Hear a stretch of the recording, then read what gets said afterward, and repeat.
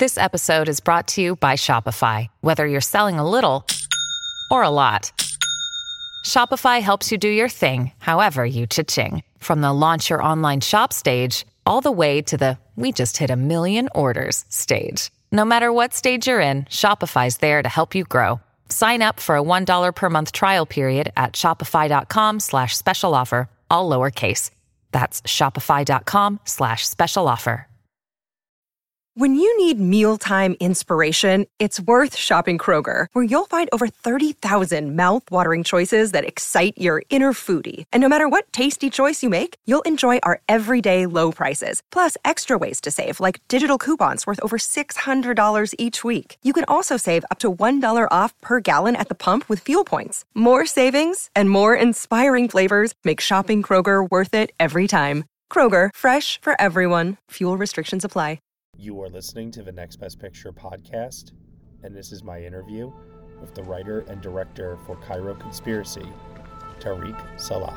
عشانك الأزهر منارة العلوم الإسلامية واختاروك انت.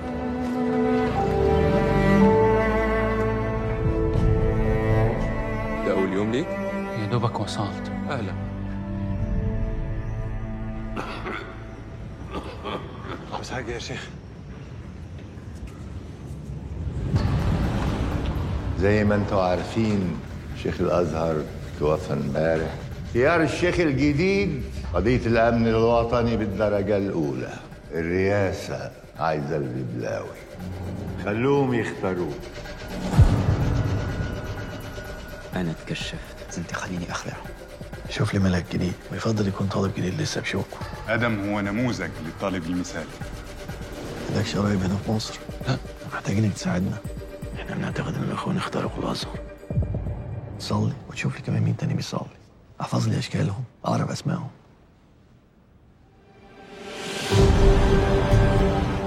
آدم، إيه العكة اللي حطيت نفسك فيها دي؟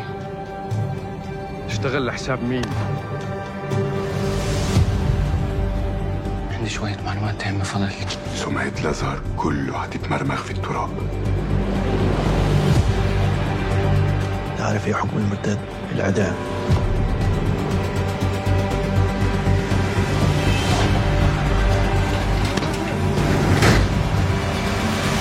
All right, I'm being joined right now by the director of Cairo Conspiracy, Tarik Saleh. Thank you so much for joining me here today on the Next Best Picture podcast. Thank you so much. How are you, first of all? Oh, I'm excellent. I'm ecstatic. Yeah? Yes. Well, I mean, you won the screenplay prize over at Cannes for this film. So, I mean, that must have been a pretty good start, all things considering, for this movie. Oh, yeah. Yeah, no, it's just been an amazing ride up until now. I mean, we premiered 3 weeks ago in France, and we have 380,000 admissions till today on 3 weeks in France. It's amazing. I mean, I never dared to dream that people would go in those numbers to see a film that is subtitled in Arabic. I mean, No, I hear you on that. I mean, the marketplace, especially like domestically here in the States, it's definitely a bit of a struggle right now for a lot of international films. But internationally, all over the rest of the world, they seem to be doing just fine. And hopefully this film can find an audience, because I thought it was such a riveting and engaging thriller, like all throughout. It took me by surprise in a number of different ways. And I want to first kind of start off with the genesis of the idea of the screenplay. Where did the fascination ultimately come from with the Al-Azhar University in Cairo, Egypt, and what made you decide that you wanted to center a story around that? Yeah, so, I mean, the short answer is my grandfather went to that university, and so I had an in. I knew about it. I mean, that's the first thing. And, I mean, this is the Vatican of Sunni Islam, so anyone with a Muslim background knows about this place. And Sheikh al-Azhar, the Grand Imam, which is the closest equivalent to the Pope we have in Sunni Islam, is also a very known figure. The idea came when I reread In the Name of the Rose by Umberto Eco. And the thing was that I loved that book. When I was in high school, I read it, and it was sort of my Harry Potter, because there was no Harry Potter. I'm so old that there was no Harry Potter when I was in high school. So I mean, when I was reading In the Name of the Rose as sort of a mystery thriller. But then I reread it and realized that it was much deeper than that. It's Umberto Eco's way to use a genre to explore the relationship between art and religion. So I asked myself, could I do that, but from within Sunni Islam? Right. And the short answer to that was absolutely not, no way. And then I was like, but if I would, then, and then I started to sort of spin this plot, and one thing led to another. And then finally, all of a sudden I was finding myself with a script, Yeah, I hear you on that for sure. I'm curious though, because it is such a world-renowned and old and respected institution. I'm just curious, have you gotten like any tense phone calls about how it's depicted in the movie or anything like that? There is a red line in Egypt. You're not allowed to describe it, and it's been several sort of, both political statements and so on, where they've said, we don't want it depicted in popular culture. And because it's an institution that is very respected. At the same time, as an artist, I think you want to go exactly there, and you want to sort of explore a place like that. And it has such a rich history. It's such an interesting place. It's the world's third. It's the third oldest university in the world after Bologna and Oxford. Mm-hmm. It's the world's largest university. It has several 100,000 students. Mm-hmm. So it's a huge institution. And one interesting thing with Sunni Islam that people are not aware of, there's a big difference between Shia and Sunni in that way, that Sunni doesn't have a clear hierarchy. And the reason for that is that there are no holy men. There are no saints, So that means that how you get power is through knowledge. Right. So the imam, meaning the person who knows most, who stands in front, And so it's not a coincidence that the power center is a university. Got it. Okay, so I hear you on that, but I'm also like curious to know. Hey, it's Kaylee Cuoco for Priceline. Ready to go to your happy place for a happy price? Well, why didn't you say so? Just download the Priceline app right now and save up to 60% on hotels. So whether it's Cousin Kevin's Kazoo Concert in Kansas City, go Kevin, or Becky's Bachelorette Bash in Bermuda, you never have to miss a trip ever again. So download the Priceline app today. Your savings are waiting. Go to your happy place for a happy price. Go to your happy price, Priceline. In crafting like this almost spy thriller at times, did you like draw from any inspiration from other movies or television shows or anything like that at all, in terms of like, okay, this is how I'm going to structure this and this is how I'm going to lay it all out? Yeah, I have a story about that I had written the whole script, and it was already greenlit. It was actually even planned, financed, everything. I'm a huge Jean Le Carré fanatic. We're talking, I'm obsessive. I've read all his books. Even more so than the Harry Potter. Got it. Much more. I mean, we're talking, I worship the man. Yeah. And so when he died, it was during COVID, and we had to push the shoot because of COVID. So I reread all his books, and I realized right away that there was something wrong in the script. I had to rewrite it because, Smiley, he would never tell his spy what the real mission is. Yeah. That presents a big problem in film, because you always want the protagonist to know why he's doing something, and that's the audience can easily feel betrayed if you lie to them too much, you know. I mean, there are a few examples where it works, but most of the time audience gets really pissed off when you lie to them. So you know, I was struggling with that, to be honest, but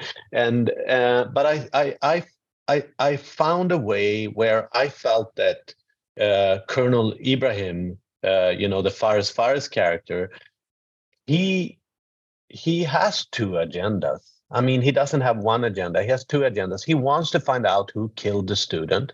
Right. And he also wants to do his mission, which is to put the right person as the Grand Imam.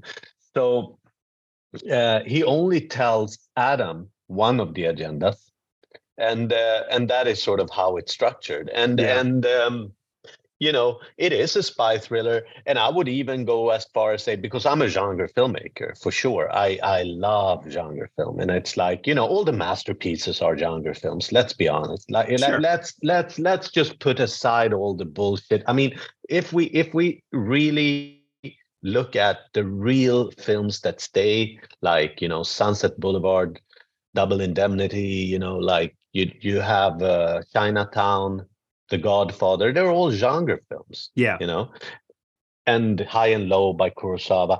So with this, I decided that if I'm going to make it a spy thriller, I was thinking that this is a prison movie. I realized it when I had started to actually do the production design for it. When I was working with my production designer, I just realized, okay, there is a courtyard, there is a canteen, there is the uniforms, there's only men. And I was like, this is a prison movie. Yeah. You know? I get that vibe from it too, yeah. It is a prison movie. Yeah, and you know, one of my all-time favorite films is Alcatraz. So I started studying that and looking at it from sort of a visual point of view, and that was a big inspiration, actually.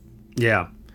Tarik Barham, I want to talk about him here, who plays Adam in the movie. Can you tell me what qualities he possessed that made you cast him here? Because it's one thing to describe in terms of the plot, the journey that character goes on. It's another thing to talk about the internal journey that character goes on. So I imagine you have to be really, really careful about your choice of actor to portray that.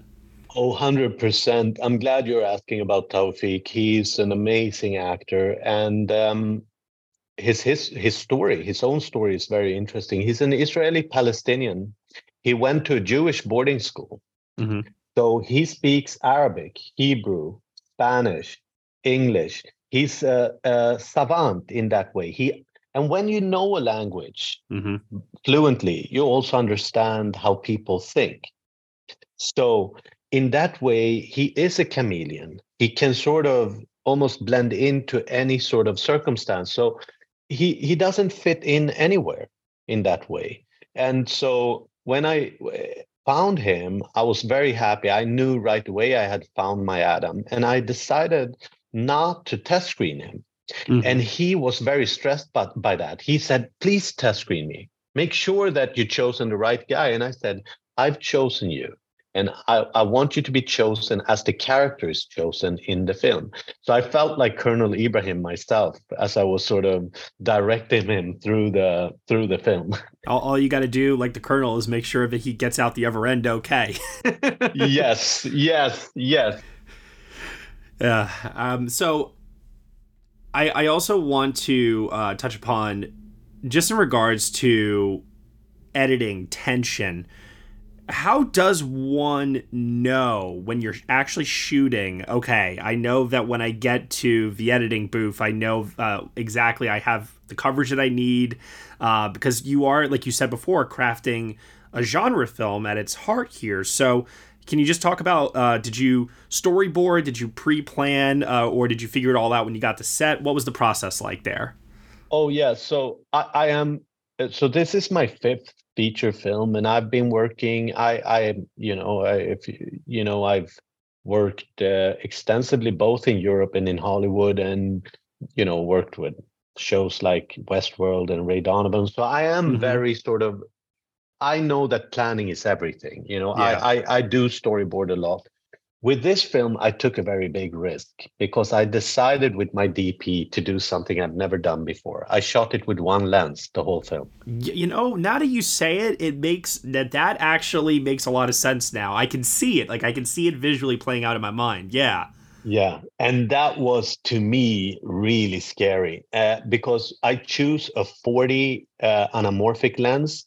And the reason for it, it's not an intellectual reason. It was an emotional reason. I wanted us to feel the scale of things. I wanted us to understand what it was like to come from a fishing village to this grand institution. And the problem when you change lenses all the time is that the eye doesn't do that. You know, we perceive scale and distances in real life as if we have one lens, right? We can't zoom with our eyes. So I wanted to create that feeling. Now, that felt like a very sort of risk-free thing to do. It was really enjoyable to shoot it. Mm-hmm. When I came to the editing, I realized how difficult it is to edit when you have shot with one lens. Yeah. So you have to be very precise with where you cut. And it was very challenging in an interesting way. I mean, I think for me, it was very sort of rewarding in the end that you had to sort of, it felt like I was working in some sort of like almost samurai discipline in doing it, which is you know, you want to challenge yourself in that way. This is your first film, I believe, to be selected for Best International Feature for the Academy Awards. Can you just tell me what that feeling feels like, even to just be selected? Your brain needs support, and new Ollie Brainy Chews are a delightful way to take care of your cognitive health. Made with scientifically backed ingredients like Thai ginger, L-theanine, and caffeine, Brainy Chews support healthy brain function and help you find your focus, stay chill, or get energized. Be kind to your mind and get these nootropic chews at ollie.com. That's OLLY.com. These statements have not been evaluated by the Food and Drug Administration. This product is not intended to diagnose, treat, cure, or prevent any disease. It's such an honor in so many ways. You know, in Sweden right now, you know, we've just had a horrible election where, you know, a party formed by Nazis, ex-Nazis, won about 20% of the seats. And that my, you know, competitors, producers that sit in the selection committee have chosen my film that is in Arabic and that takes place in Egypt. It's such a, I can't like describe it. It's very moving to me. Mm-hmm. And I know they love the film. I know that, and that they, you know, it was a very sort of warm sort of when they announced it, but it's also a very sort of bold decision to send this film from Sweden. But I think it's absolutely correct in the sense that this film could have never been made in Egypt, not in today's Egypt. So we as filmmakers, you know, I've always said that the filmmaker profession is actually an immigrant's profession. If you look at all the great filmmakers like Billy Wilder or, you know, Milos Forman or Coppola or Scorsese, you know, these are all immigrants or children of immigrants, you know, and I think that in a way, film is this way of both being on the inside and on the outside at the same time. I like that. I like that a lot. Can you clue us in as to what you have coming up in the future, whether it's film or television? Yeah, so I'm actually writing a TV series together with Bo Williman, who lives there in Brooklyn. He lives in Brooklyn. And I was in Brooklyn in November working with him, and he's been in Stockholm. So we're writing together something that we're very excited about. And I'm also writing my next film, and I'm constantly, you know, for me, I see myself as first a filmmaker and then, you know, whatever Swedish, Egyptian hybrid human being. But like I love this, that in this new world, we work everywhere, we collaborate over the borders. And I think that is what makes this time so exciting. Yeah. I hear you on that. I mean, like, just even us being able to conduct this interview via Zoom as opposed to having to fly and do it in person or whatever the case might be. I mean, I do love, right? Yeah, it just feels like collaboration is just so much more easier nowadays and more efficient in that regard.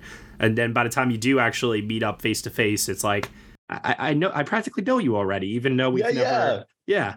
So that's great. No, but that is great. And I think that just to say something about, like, when I was a kid, cinema for me was always the poor man's ticket to travel, Yeah. And when I was a kid, I bought a ticket to travel somewhere else, away from where I was. And not only that, to be someone else for 2 hours, making someone else's decisions. And that window of being someone else for just $10. At the time it was less than that, it was $5, right? And it was like, and then for me, that experience to if someone would have told me when I was 16 years old that that my film was going to be selected to be Sweden's submission to the Oscars, I would have just said, stop lying to me. Stop lying. That's not going to happen. That's impossible. Well, no matter what the outcome here, I thought you made a very entertaining and engaging film. One that also, for me, just introduced me to a world that I previously did not have really any knowledge about. So that was also very exciting for me. And I'm sure it'll be like that for other people as well. Tarik, I want to thank you so much for your time here. Really, really appreciate it. Thank you. Thanks, Matthew. All right. Hope to see you in New York. Hope to see you soon as well. Take care and best of luck to you. Take care. Bye. Thanks. Hey everyone, thank you so much for listening to my interview with the writer and director for the film Cairo Conspiracy, Tarik Saleh, here on the Next Best Picture podcast. Cairo Conspiracy is Sweden's official submission for Best International Feature at this year's Academy Awards and is up for your consideration. You have been listening to the Next Best Picture podcast. We are proud to be part of the Evergreen Podcast Network, and you can subscribe to us anywhere where you subscribe to podcasts. Be sure to leave us a review on Apple Podcasts and let us know what you think of the show. We really appreciate your feedback and your support, which you can also lend on over at Patreon. For $1 minimum a month, you'll get some exclusive podcast content from us. Thank you so much for listening as always, and we shall see you all next time.